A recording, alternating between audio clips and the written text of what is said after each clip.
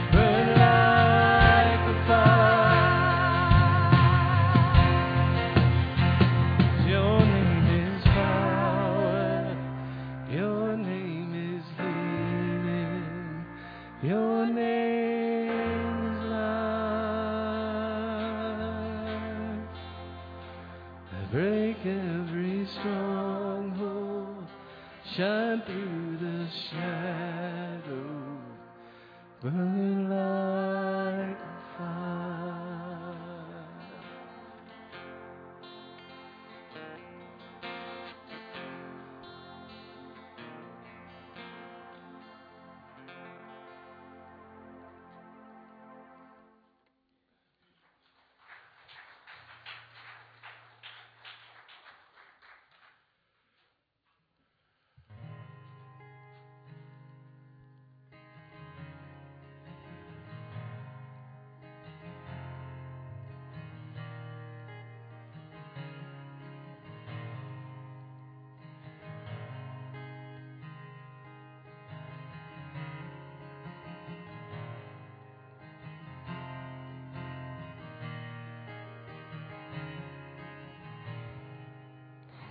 The King over my heart be the mountain where I run, the fountain I drink from.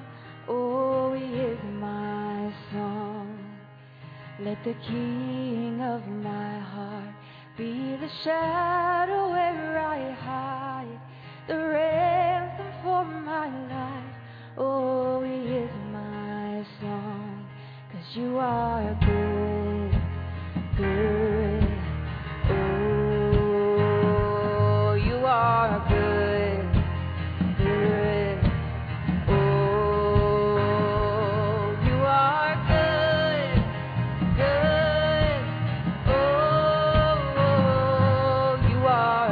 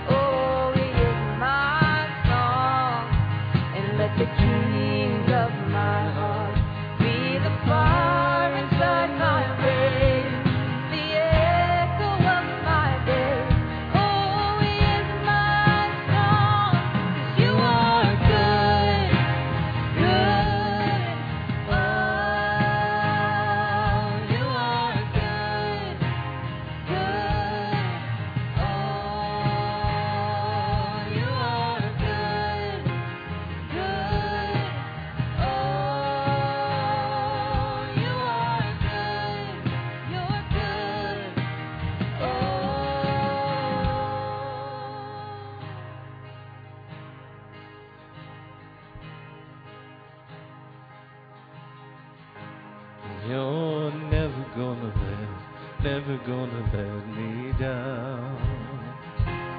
You're never gonna let me down.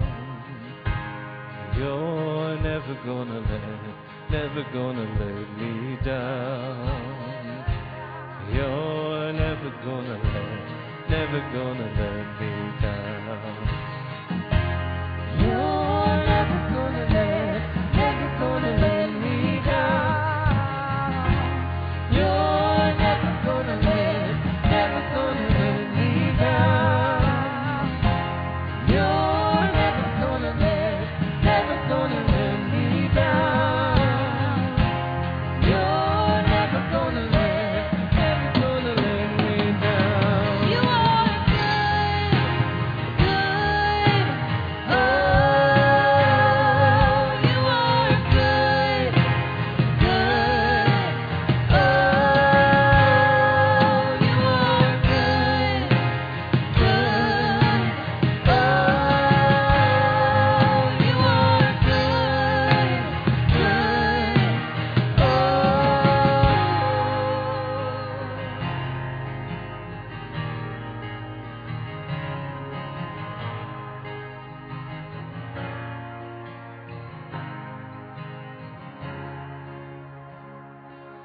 And when the night is holding on to me, God is holding on.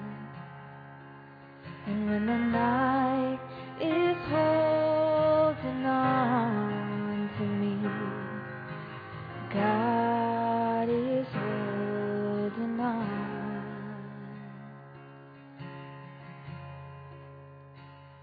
'Cause you are good, good. Oh, you are good, good. Oh, you are good. You're so good. Oh, you are good, good. Oh, you are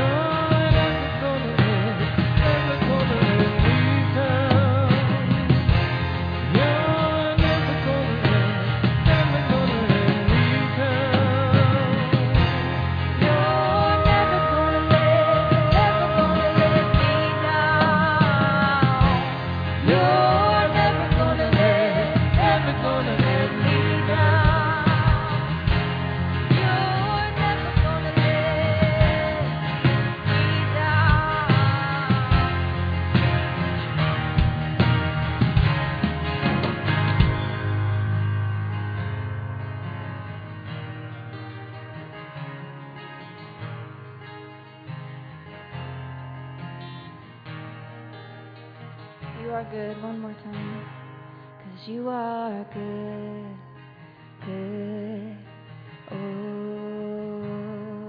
you are good, good.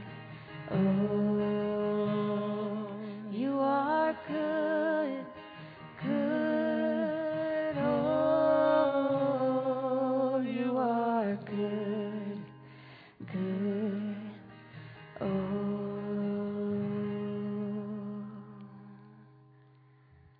Amen. Amen.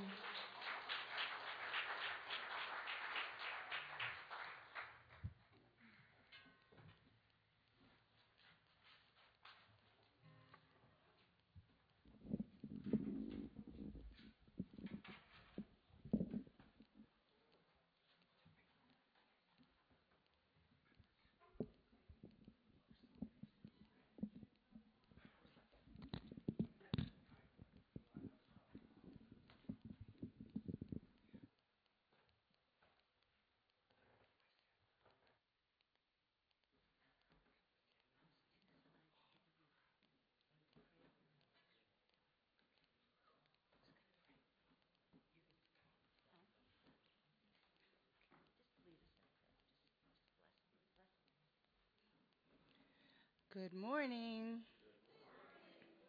Welcome to the Vineyard Community Church. We're so glad that you could be here with us today, here at the Vineyard, and all of you at home.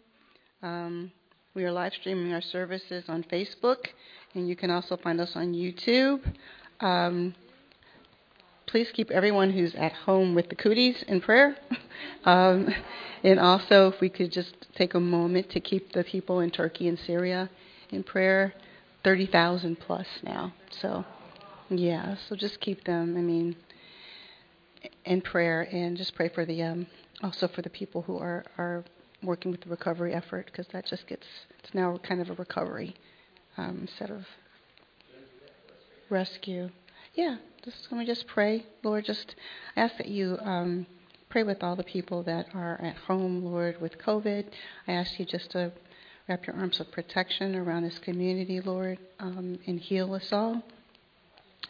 I ask you also, Lord, to please be with all of our brothers and sisters, Lord, in Turkey and Syria, Lord, with the rescuers, the first responders, Lord, as they go about now turning this into a recovery effort. I ask that you just really pierce the heart of the UN and everybody else, Lord, that can help, just the international community, to please send help to help Turkey and Syria as they try and find people.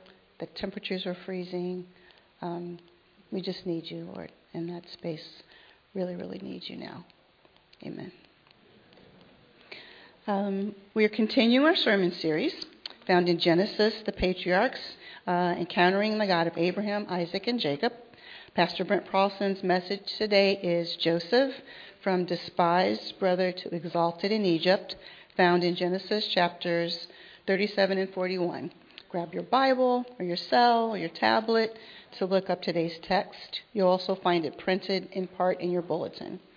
Food box assembly is canceled for tomorrow, Monday, February 13th. But on Tuesday, beginning at 11 a.m., we need volunteers to set up our pantry.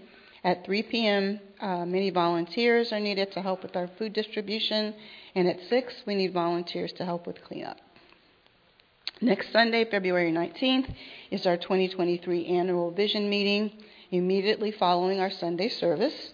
Due to the increase in COVID in our area, we are canceling the potluck, and we'll have a shortened meeting here in the sanctuary. Saturday, February 21st, is our first class for the meaning of marriage, a vision for married and single people. It will meet 6 Saturdays in a row from 12:30 to 3 p.m. Sign-up is now available in the lobby. The cost of materials is $22 per couple or single. You can also purchase it yourself for Kindle or audio online. Our youth are away at a retreat this weekend.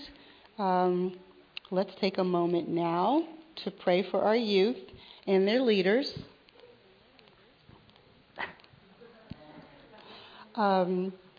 Just Father God, we ask that you just refresh everyone on this retreat. We ask that you bless their time together.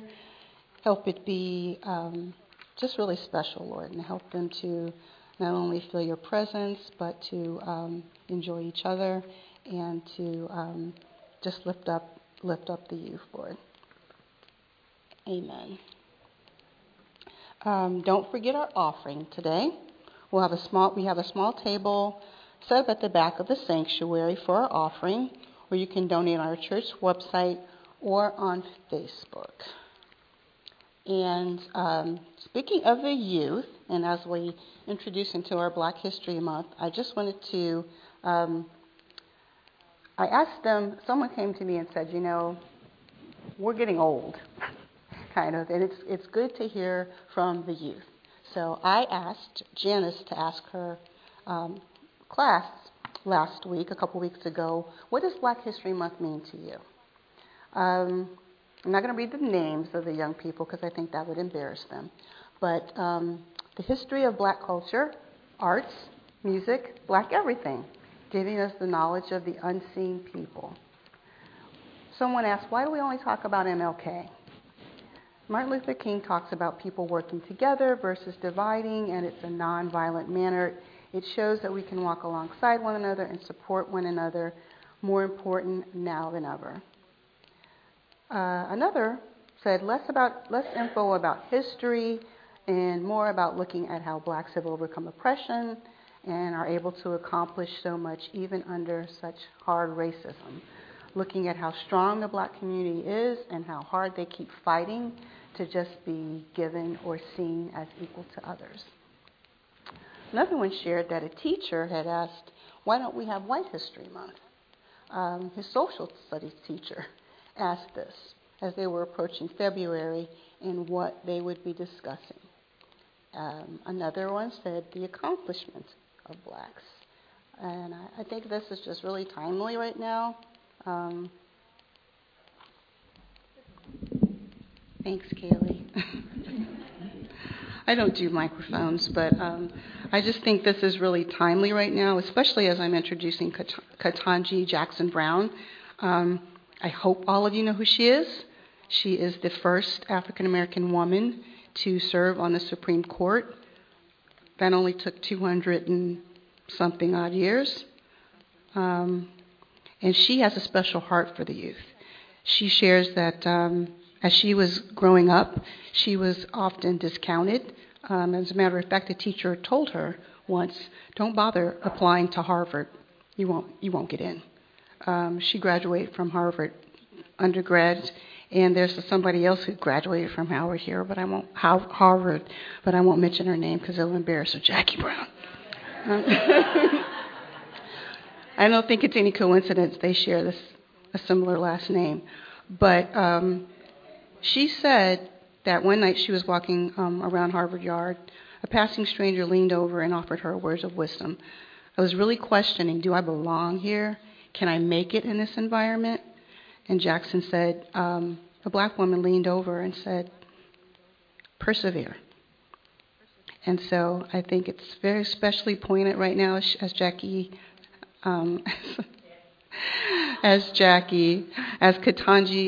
Jackson Brown says to the youth, to persevere. So here's a little snippet about Jackie. It's my fault because I'm looking straight at Jackie and I see her. And Ketanji, anyway, as we're looking at Associate Supreme Court Justice Ketanji Jackson Brown Jackson. This is quite simply a historic moment. 232 years since the Supreme Court was first assembled, and 115 justices later, we are now celebrating the confirmation of the first ever black woman and the first woman defender to grace the bench. Judge Ketanji Jackson. Judge Ketanji Brown Jackson. Judge Jackson. I stand on the shoulders of generations past who never had anything close to this opportunity. This is a moment that all Americans should be proud of. The gravity of this moment can't be understated. This is the same court that once denied citizenship to women like her. And now, to see her rise to the highest court in the land shows how far we've come. And yet, there's still so very far to go at this very moment when the rights of women are being litigated in our courts. Little girls around the country tell me, because I am a woman, because I am a black woman, they fought about the law in two ways. In Judge Jackson, we have a Supreme Court justice of unimpeachable character, of dogged commitment, and of unquestionable qualification. A former public defender, a former appeals and district court judge, someone who time and time again has shown an allegiance to fairness, impartiality, and equal justice above all else. I dedicated my career to ensuring that the words equal justice under law are a reality and not just an idea. Judge Jackson is a steady hand, a proven champion of civil rights and human rights, and we know she will be a diligent and judicious voice on the most important legal stage for years to come. Congratulations and welcome,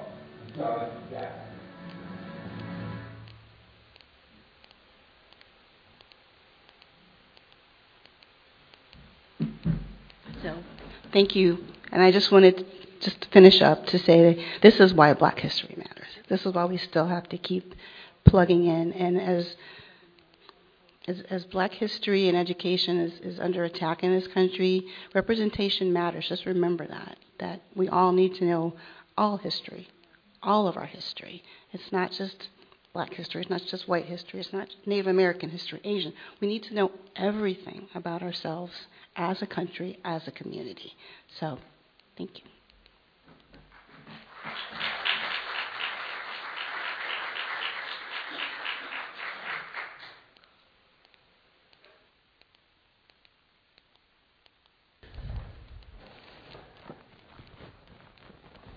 I am so excited that we have a member of the Supreme Court in our midst. That's just amazing. So, Jackie, can you be bought? Can I get something I don't know what I would ask for. Maybe special motorcycle lanes that would be good. Things like that. Anyway, that's awesome. Yeah. It's kind of fun for me is being from Minnesota, being a hockey player, is just the rise of some of the Black community in professional hockey. Yay, professional hockey. Which sounds kind of funny, but it's one of those things that just hasn't been available in a lot of the areas that the Black community lives in. And so it's starting to become more available, and we're seeing more and more African American people in that. So, well, today, welcome to all of you. I know all of you out on AV Video Land. I know that we've had kind of in this area outbreak of COVID again, which is discouraging, disheartening. And today we're celebrating a couple things. We're celebrating Black History Month. We also have that famous thing that happens every year, the Super Bowl. And today I wanted to talk about there's actually something going on with that too that's kind of unique. There's double two brother things. There's two brothers that are playing in the Super Bowl, the Kelsey brothers, and there's two Black quarterbacks for the first time ever in the history of the Super Bowl. But I want to talk about something that happened back in 2017. Now, this is not to just kind of suck the life out of Clevelanders, but I'm just going to go through a list here, and you'll probably figure out what I'm talking about in a few minutes. 2017, Browns picked Myles Garrett, number 1. The Bears picked Mitch Trubisky, number 2. 49ers picked Solomon Thomas, number 3. Jaguars picked Leonard Fournette, number 4. Those of you who don't do football are just going, what is he doing here? Titans picked Corey Davis, number 5. Jets picked Jamal Adams, number 6. Some of these people you've never really heard of, right? Chargers picked Mike Williams, number 7. Panthers picked Christian McCaffrey, which some of you may have heard of. 9, Bengals picked John Ross. 10, the Chiefs pick Patrick Mahomes. Patrick Mahomes. Isn't it interesting how somebody can be in the midst of all these people that the NFL tries to draft? And for those of you who are not football fans, Patrick Mahomes is probably considered to be one of the best, or may become one of the best, or maybe become the best quarterback in professional football. He just does crazy, insane stuff. He's kind of like the Stephon Curry of football. He can do all kinds of things. In fact, last week he won the AFC Championship game on 1 foot.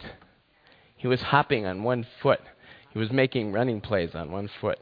I mean, that's really crazy. That's really crazy. That's even crazy stuff that I wouldn't even do.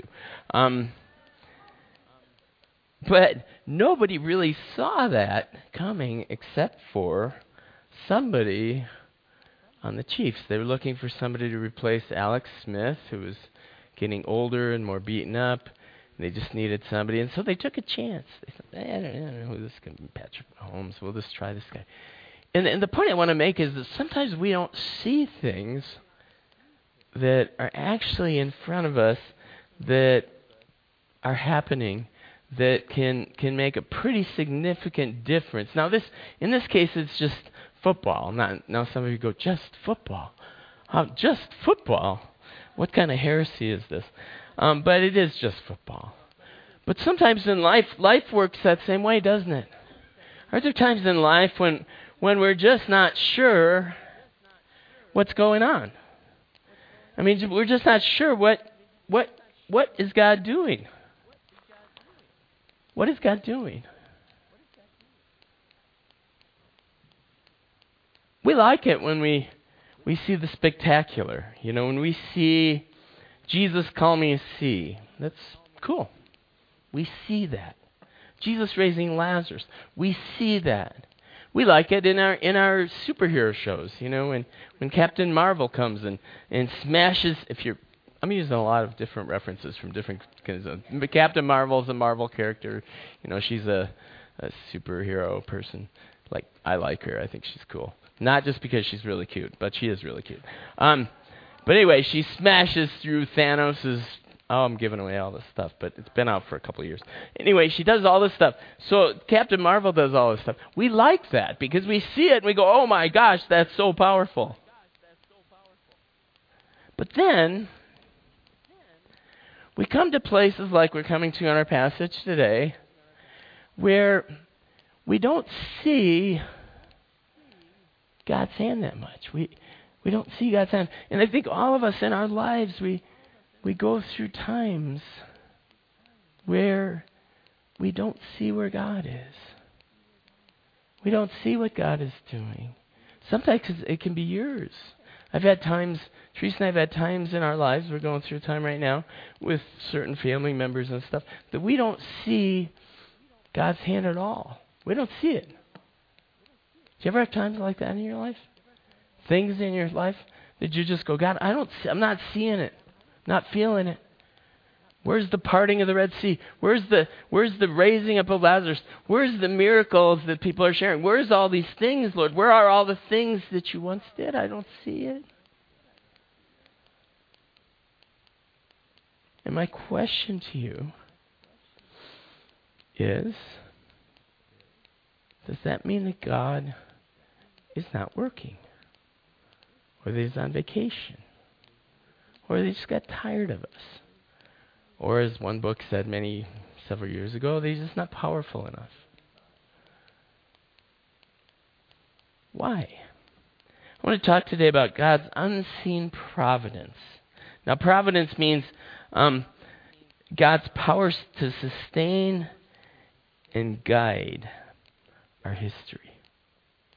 Providence means to sustain and guide our history. God's unseen providence.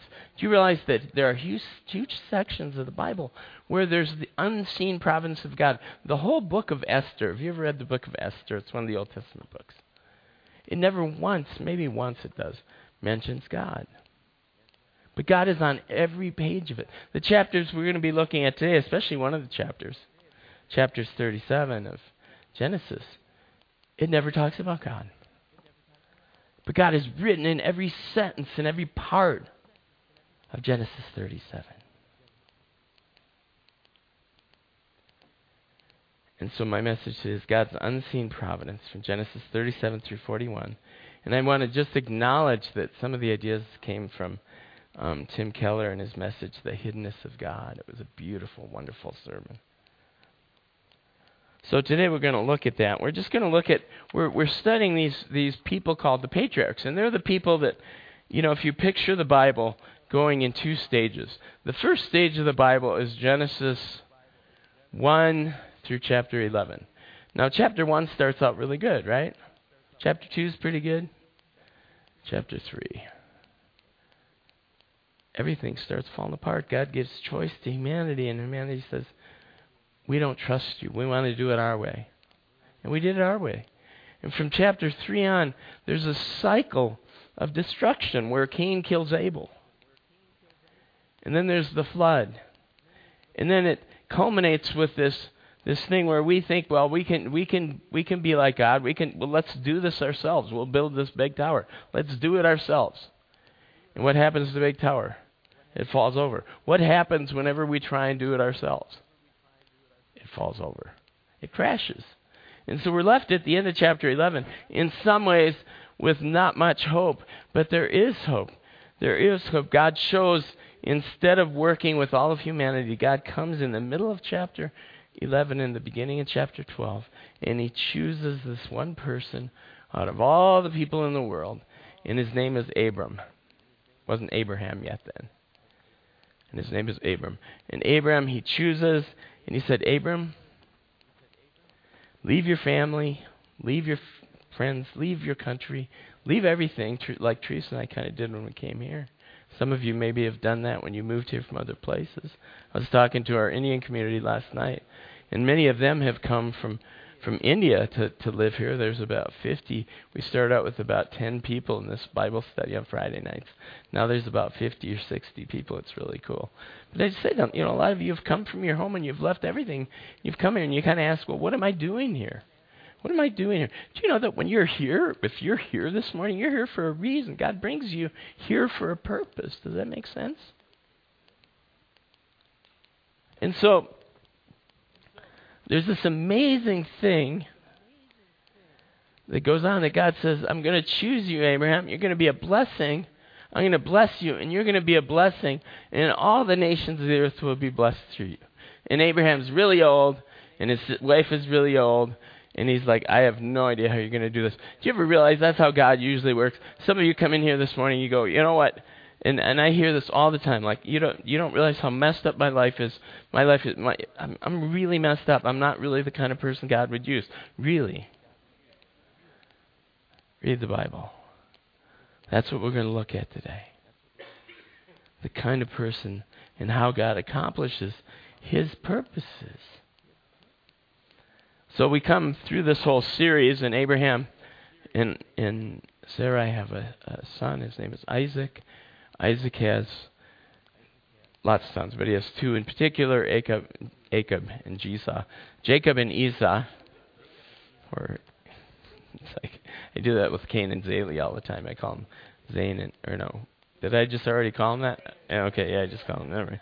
I do that. But anyway, so we come to this place where these, these two people, Jacob and Esau, they get in this battle, and Jacob spends all this time trying to get God's blessing. He's working. God already told him he was going to get it. He spends most of his life trying to manipulate, trying to make sure things happen the right way, trying to make sure God's will happens. Because if we don't help him, do you know that? If you don't help God, his will won't ever happen in your life. Do you realize that? He really needs your help. Right? No. He does fine. God allows us to be part of his kingdom. I'm speaking to those of us who can get really neurotic about trying to make sure everything's perfect so that God's perfect will can happen. So Jacob lives a lot of his life like this. And yet he is the one that God chooses to pass this blessing. Now, this blessing isn't just like a general blessing on humanity. It's actually how God is going to restore everything that's happened from the fall on. It's how God's going to save humanity. It's how God's going to restore this whole broken world that we live in, this world where we're living with 30,000 people dead in Turkey from an earthquake. We're living on the precipice of wars with China and Russia and who knows what, North Korea. We're living in all these crazinesses. We're talking about a God who's at work in the midst of all of this. And God's purpose is to bring about a transformation. His purpose is to bring you to a particular place and time. And he is able to do that. I want to tell you this morning, the one word I think God has for you is that God is able to get you where you're supposed to be and to have you do what you're supposed to do, because he is just that big. He told me a long time ago, this was many years ago when I was being really neurotic about making sure I did this whole church thing right and did all that stuff right. He came to me one day because the church had kind of imploded. This is back in the 90s. And God came to me one day and he said, Brent, you know Pharaoh? And I go, yeah, I know Pharaoh. You know, God talks to me in funny ways. He asks me questions I already know the answer to, which is, I don't know why he does that. I think he's just messing with me. You know Pharaoh? Yeah, I know Pharaoh. He's like, you know, Pharaoh was the most powerful man that existed pretty much at that time in history. You know what? He ended up doing my will. He became my servant. He accomplished what I wanted him to, which was to set the Israelites free, to give them all this stuff. And then in the process, he even glorified me because he tried to not do what I wanted. And in that process, he ended up doing what I wanted. And he was really powerful. He said, you're not Pharaoh. You're not powerful at all, even by this world standards. You kind of want to do my will. What makes you think you're big enough to thwart what I'm going to accomplish through your life? That was a sobering word. What makes you think you're big enough to somehow thwart what God's going to accomplish through your life? Jacob lived in the land. So we're picking this up in Genesis 37. So his blessing, this thing is being passed on from generation to generation. He lived in the land where his father had stayed, in the land of Canaan. And this is going to be a lot of narrative, because that's what this is. It's a narrative. It's a narrative story about the sovereign hand of God, the hiddenness of God, the unseen providence of God. Joseph, a young man of 17, was tending the flocks. Now, Joseph is one of Jacob's sons. He's a favorite. He's tending the flocks with his brothers, the sons of Bilhah, the sons of Zilpah, his father's wives, and he brought their father a bad report about them. Treese, would you bring my drink, please? I forgot it. My throat is froggy. Thank you.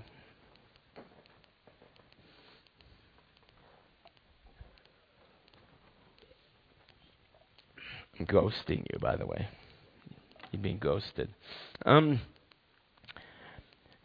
He loved Joseph more than any of his other brothers because he had been born to him in his old age.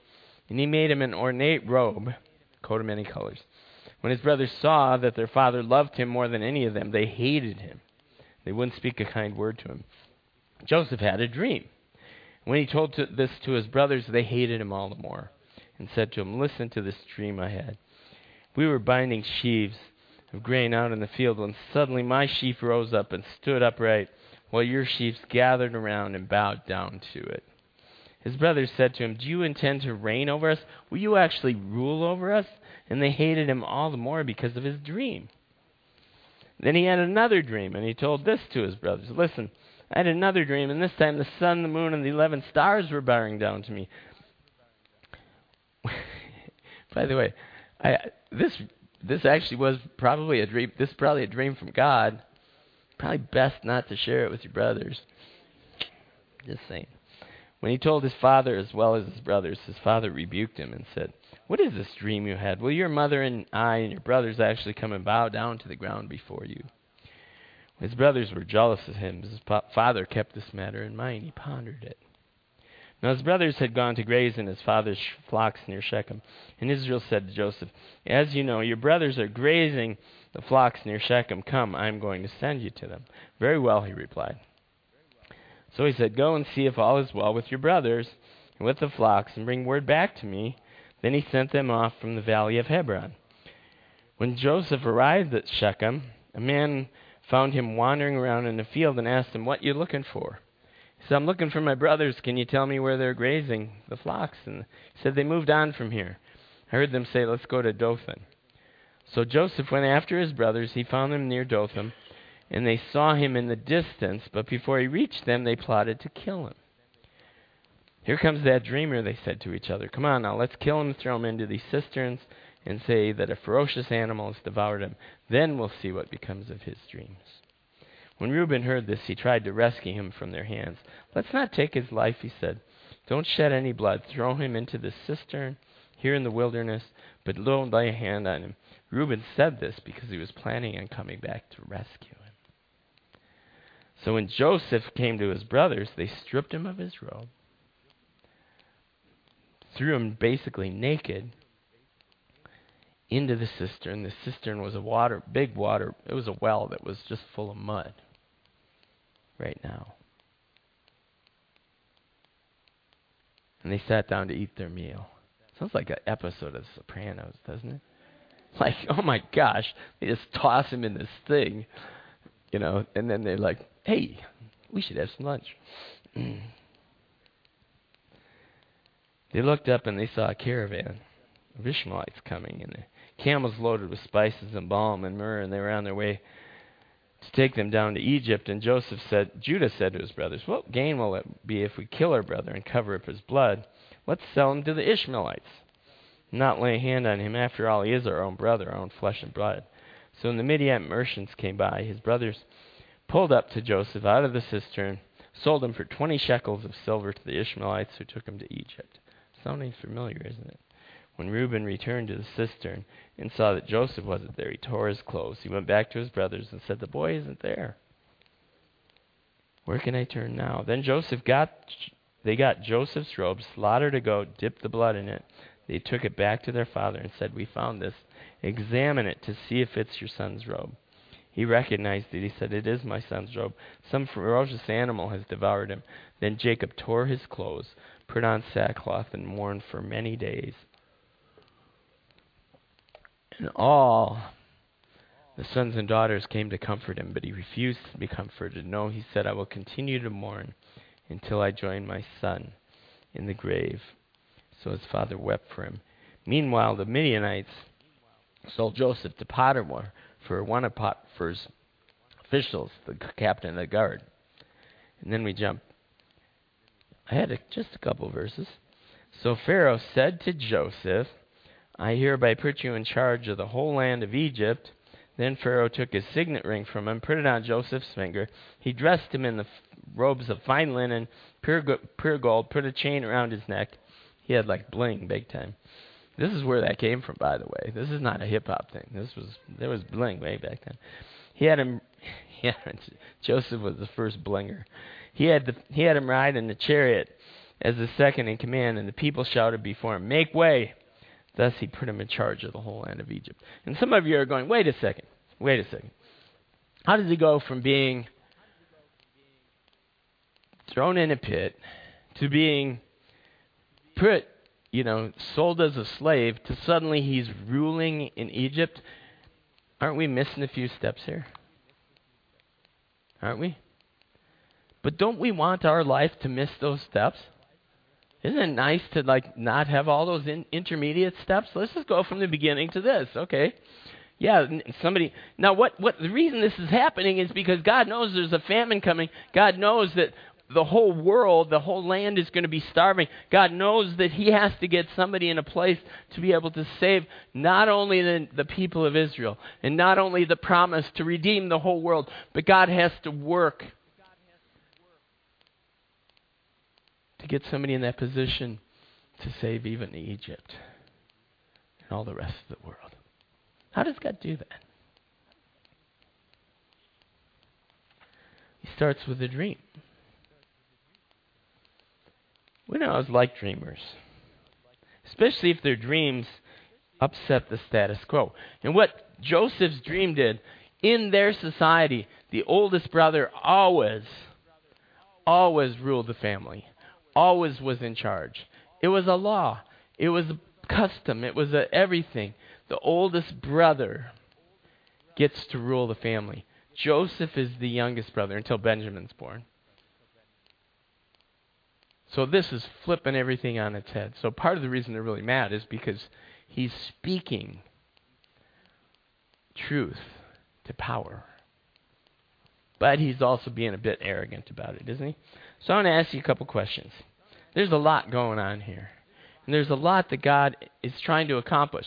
See, in our lives, there's a whole bunch that God is trying to accomplish. Let me just pray. Father, I just pray that you would help me to communicate this so that it really resonates with our hearts. So we're able to put ourselves in this picture and that you would speak to each of us in our situation, with our families, with our jobs, with our own lives, about where we fit, and about how you're doing this, and how you're doing this even in this world today with Putin, with all these big people, and yet you've got this small person from a nobody from nowhere named Joseph that you're going to use to save the world.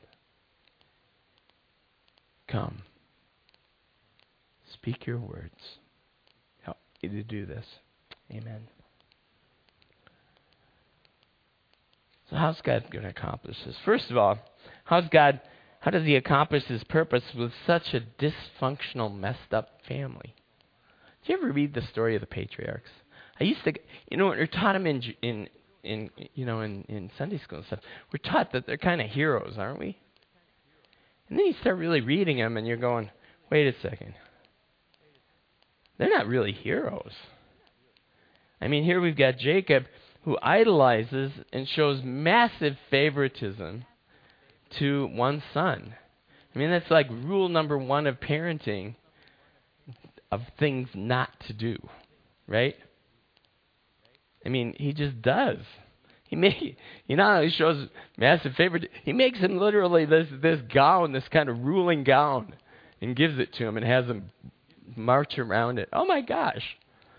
That's like, I was my parents' favorite son, but that's a whole different story. I brought my mom some tomatoes once, and that was it. I was her favorite son. And then God's got to deal with that. He's got to deal with this dad who's an idolater, who's still manipulating, trying to make his will be done. You got these brothers who at this point are hateful and murderous. They want to kill him. And you've got a hero who's an arrogant, spoiled brat, or as Tim Keller said, is almost a sociopath. He doesn't really care what his words do to people.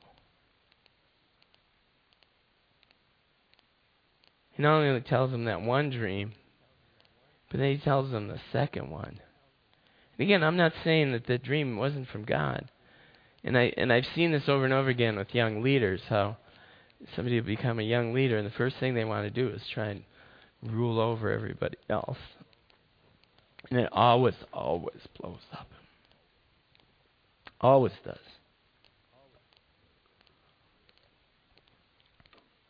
So God's got to get this done, and at the same time, get Joseph to this place where he can save and be where he can save all of humanity and be the link between his salvation and the salvation that God is going to bring. So first of all, the first thing that Jacob does is he tattles on his brothers. He brings them, it says he brings a bad report. And a bad report in the Hebrew, that means basically he's kind of sort of making stuff up, but he's tattling on. I remember one time when I was in high school, me and my friends did a lot of drugs and stuff. One of my friends was John. He came from a pretty religious, Christian household. Nobody ever did anything wrong. Well, his brother was real straight and narrow, and he found out one day that John and I used to smoke pot. And so he used to hold it over John all the time. I'm going to tell Mom and Dad. I'm going to tell Mom and Dad. So one day, he asked John to do something for him. Something simple, like go get my shoes. And John goes, no. And so he said, I'm going to tell Mom and Dad. John's like, whatever. So they're sitting at the kitchen table. All of a sudden, in the middle of dinner, his older brother's name was Jim. His older brother goes, John's smoking pot. And it was like, what? What? And the whole family just kind of tore apart, and John got grounded I think he's still grounded, I'm not sure. But anyway, that's what's going on here. And not only that, there's some other horrendous stuff going on. Do you realize that we look at our world sometimes? I look at our world sometimes, and I think, God, are you here? Are you working here? You even look at the Christian church these days. Have you read the news? There's Christians falling everywhere. things that we thought were great. Hillsong, there's just some horrible things going on there. Mars Hill. There's even some stuff in part of our own association up in Duluth. One of the young adult pastors has been accused of sexual molestation and some other stuff. And I'm like, Lord, are you at work in the midst of this messed up, dysfunctional families that we have? And then in our country, with the divisions between the Republicans and the Democrats. By the way, we did that survey about what you want to hear preaching on. You know what the number one thing was? How to become more of a united people in a divided world. Isn't that interesting? But we look at that and we go, God, are you able to work through all of this?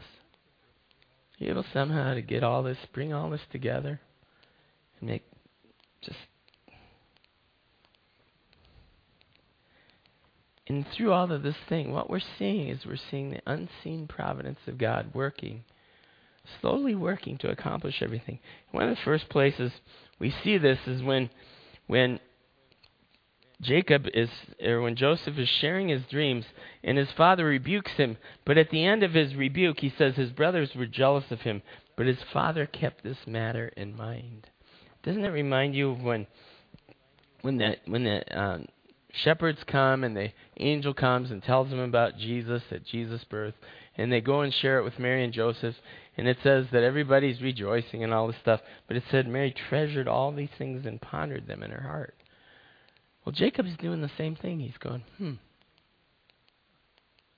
maybe God's at work here. I don't know about you, but I have some situations where it's really hard for me to see God at work. And sometimes we need to go, maybe we need to ponder some of those little touches on a story that's like, maybe there's more than meets the eye. In our lives, there's always more than meets the eye. With your family, with your job. Maybe you found out you had cancer. Maybe your relationships are just kind of all hairy. Maybe you're feeling like, I'm not sure that God even knows I'm here. Maybe you feel like you're on a shelf somewhere.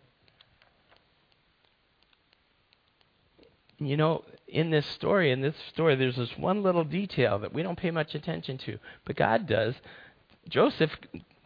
Jacob sends his brother out to go find his brothers, right? He says, go out and find your brothers and make sure everything's okay. He's like, okay. So they go to Shechem. Well, his brothers had left Shechem, which is a pretty populated area, and gone to Dothan, which isn't populated. And so Joseph goes to Shechem looking for him, and suddenly there's this guy wandering around. When Joseph arrived at Shechem, a man found him wandering in the fields and asked him, what are you looking for? Now, where does this guy come from? And how does he know exactly where his brothers are? Isn't that weird? Watch out for God incidences in your life.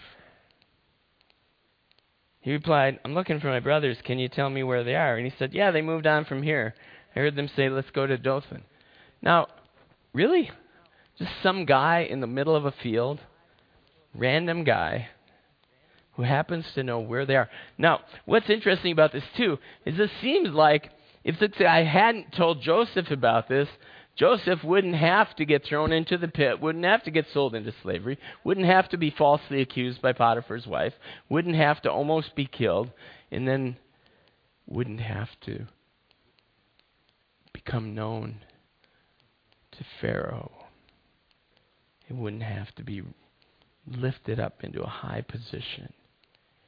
It wouldn't have to be the one person who's able to understand the dream and save all of humanity. Do you get it? This one thing that seems to be the worst thing that could happen, this one linchpin moment that just seems like, oh, if that only didn't, I think there's somebody here right now today who just is thinking, oh, if that wouldn't have happened, then all this stuff wouldn't have happened. But you know what? We look at that as the negative.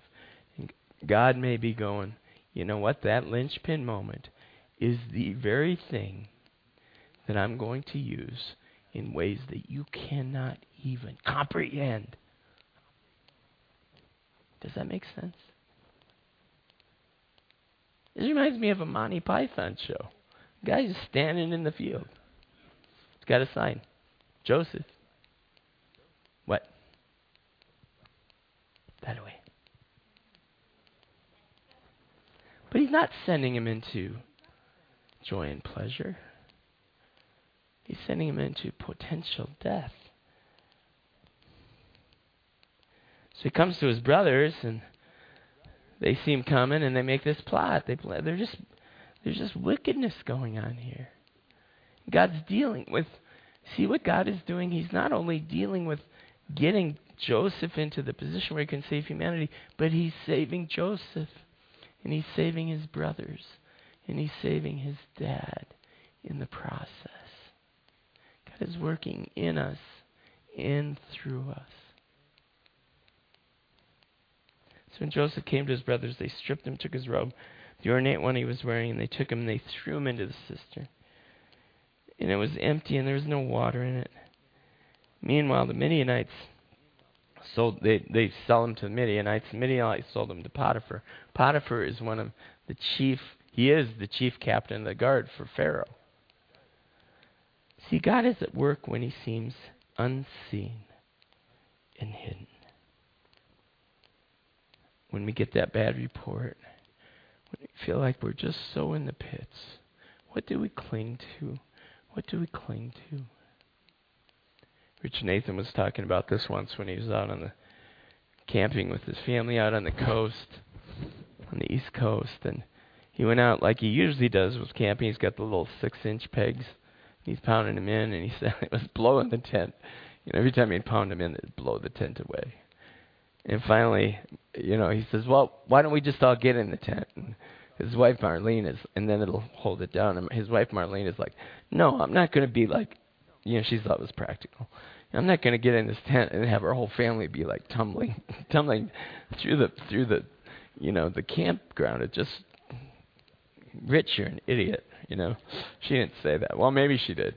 But anyway, so he goes over to somebody else and he finds out that they have these big stakes that they use when they tent. So he goes and buys some of those, sticks them in. And he said, one of the things he began to realize is that we need those deep stakes in our lives for those times that we're thrown in the pits when we don't see it. And what are those deep stakes? And those deep stakes, he said, for him were a realization that no matter what's going on, that God is still good.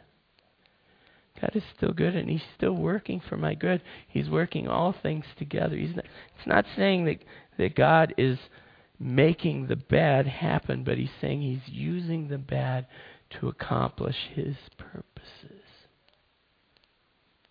God is like the ultimate judo. You know how judo, or I don't know if it's judo, one of the martial arts, they always use the enemy's movements against them. Do you ever see how God always does that? Satan's like, I know what I'll do. I'll crucify this Jesus. What does he end up doing? He ends up doing his worst. Satan's thinking, okay, I killed him. And God's going, oh, you fell right into my trap. I'm going to raise him up, and it's going to really suck for you. But anyway, it's a whole other story. Just saying. Isn't that how God works? Isn't that how God works?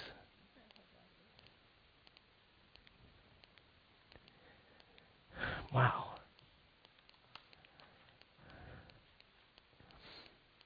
So he's at work in this place. And he's at work, and he's with Joseph even in the circumstances when he's in Potiphar's house. It says the Lord was with Jacob so that he prospered. From the time he put him in charge of the household till and all that he owned, the Lord blessed the household of Egypt because of Joseph. God is at work in our lives and in our present circumstances. He's with us even when we're in the pit, even when we're in prison. Now, this is we're talking like a 20-year span from the time this begins. Joseph gets thrown in. We're talking probably about a 20-year period from that time till the time Joseph is in Egypt. That's a long time, isn't it? Remember how when I first started this, I jumped from, and he went out to the field, and then he was raised up in Pharaoh's court? Isn't that how we want to do it?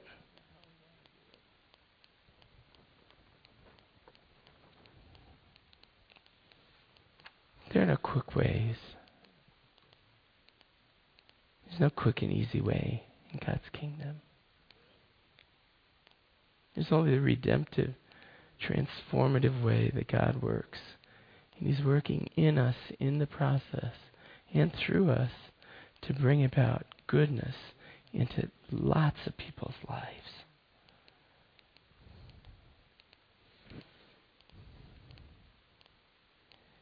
And God was with him. God was with him. And God works in spite of human injustice, and often it's darkest before the dawn. So he's in Potiphar's house, and he's being blessed, and he's being lifted up into these really high positions of leadership, and suddenly one of Potiphar's wives anyway, thinks he's really sexy, thinks he's a hunk, and basically tries to sexually assault him. Now, it doesn't usually work this way. Usually it's the guy trying to sexually assault the woman, and that happens a lot. This time it happened to be the reverse. I was actually in one of the jobs I was in, there was the reverse of this, where there was this woman who tried sexually assaulting one of my friends. He didn't say anything because he was like, nobody will believe me. A lot of women don't say anything because they go, nobody will believe me. Please say something. She said, she tries to get him, and instead of getting him, she just grabs his clothes, so he ends up running out of there naked. It looks totally... So anyway, he gets thrown in prison. And while he's in prison, guess what? Guess who's with him in prison? God. And he does this whole thing where he interprets dreams. These two of Pharaoh's servants are in there, one of his bakers and his wine tester. And they both have dreams, and Joseph interprets the dreams. The first dream was for the wine tester, and he says, in 3 days you're going to be lifted up and brought into Pharaoh's court, back into Pharaoh's court. And when you get there, remember me. Remember me. The other one is the baker's, who hears this good dream and goes, hey, what about me? And he goes, yeah, you're going to be stuck on a pole and killed. So he's like, oh, I shouldn't ask. Darn. But anyway, so this wine guy tester gets released. He's put in position. 2 years go by. Do you think that Joseph really felt like God was there during those 2 years? Do you think that he really was thinking the whole time, you know what, God is good all the time. God is good. I think there were times of despair. I think there were times of tears. I think there were times of, God, where are you? I don't get it.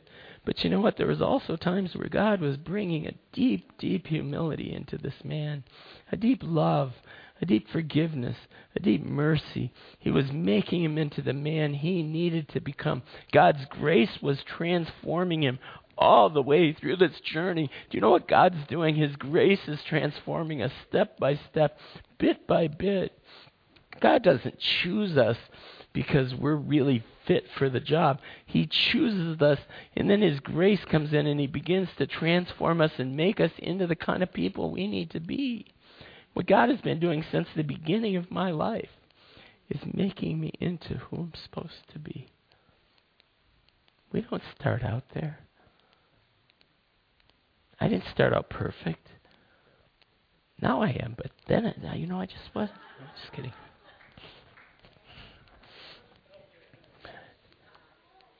Do you get it? Do you get it? Do you get what He's doing in His brothers? Do you know, later on in next week's, I'll talk about this. I think I'm talking about it. We'll see how this is changing His brothers' hearts too. They begin to realize how wicked they are and how evil they are. And they begin to be changed. And his dad has to face giving up his only other son, Benjamin. And he begins to realize his own idolatry. Wow. God uses the good things, the bad things, the ugly things to shape and mold Joseph and his brothers in his image. Romans 8 puts it really well. And we know that in all things God works for the good of those who love him, who are called according to his purpose.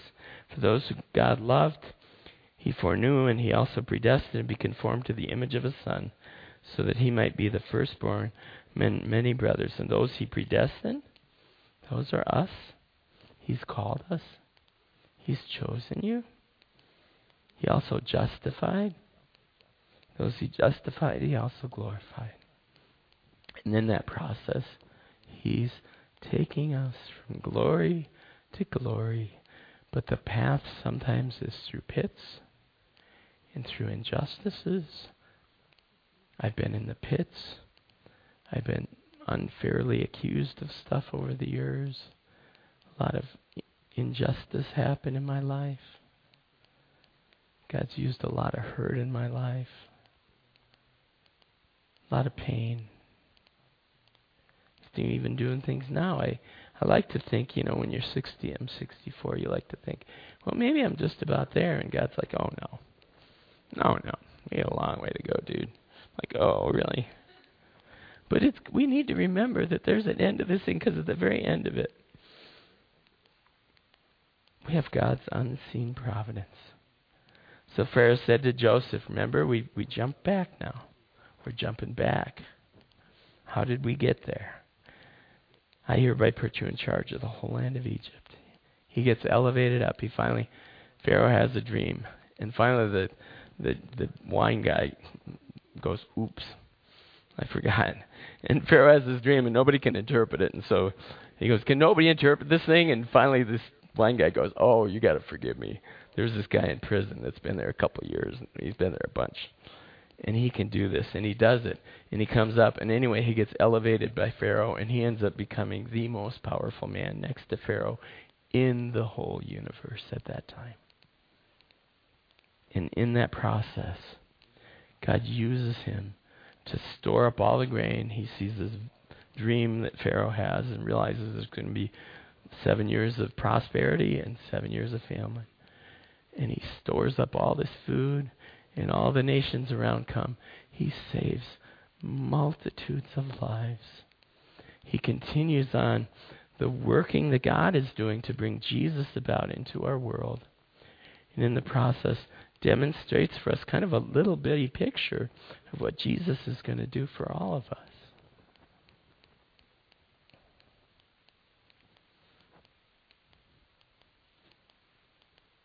He put a ring on Joseph's finger. He dressed him in robes. Do you see what had happened? He got lifted up from pit to pinnacle. But when he was lifted up, he was lifted up a different man than he started out. Again, this is so much like our Savior. He was stripped. He was humbled. He was brought into weakness. He Joseph didn't voluntarily do any of this stuff. God did it to him and through him. But Jesus became our ultimate Savior, who saved us all. And the way God did that was so different than the world. I'm just going to close with a quote by this guy named William Culpeper. These narratives have been going long, and I apologize for it, but it's hard to do a narrative in a short period of time. William Cowper was a man of seeming insignificance in the world's eyes, and to those who knew him, he was a fearful, lethargic individual who struggled with depression until the day he died. But were it not for the intense sufferings of William Cowper, he would not have written the beautiful poetry esteeming the sovereignty of God in his life. His mother died at age 6. His father sent him off to boarding school. He wasn't saved until his mid-20s, in the insane asylum of all places. Even after receiving Jesus, he struggled with deep depression, even tried to hurt himself many times. John Newton, the author of Amazing Grace, came into his life, helped him.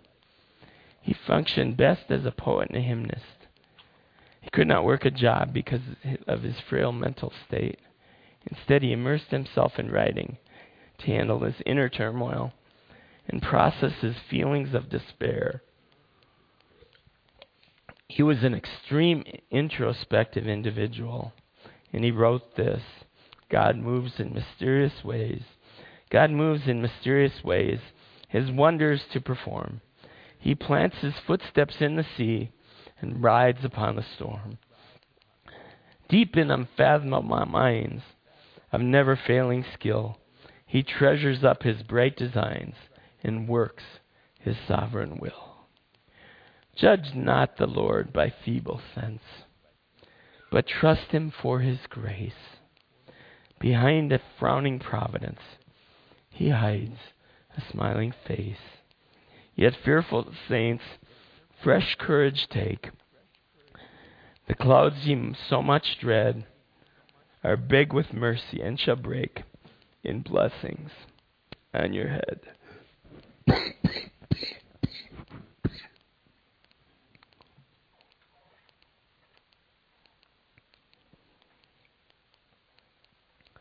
His purpose will ripen fast, upholding every hour. The bud may have a bitter taste, but sweet will be the flower. Father, how many of us today need to hear this about our world, that you're sovereign, that you're at work, that you haven't abandoned us? We thank you for that. That your unseen providence, your power, and your sustaining grace are working in our children's lives, in our families' lives, in our lives, through the things that were so hard, through our divorce, through the deaths we've experienced, through the hopelessness we face and the age that we embrace, and the sickness that we adhere to, and the weakness that we hold on to. May your grace and your sovereign power just flow over this place today and touch your people with hope and grace. And may we see your shining face through the dark clouds. And I pray this for all of you in the name of our great Savior and Lord, who himself was thrown into a pit and hung on a cross and died and was raised up to save all of humanity. May God do the same with you. Amen. Thank you. Sorry my voice went out. I got the plague early this week, but I'm plague free at this point. My voice just hasn't caught up yet.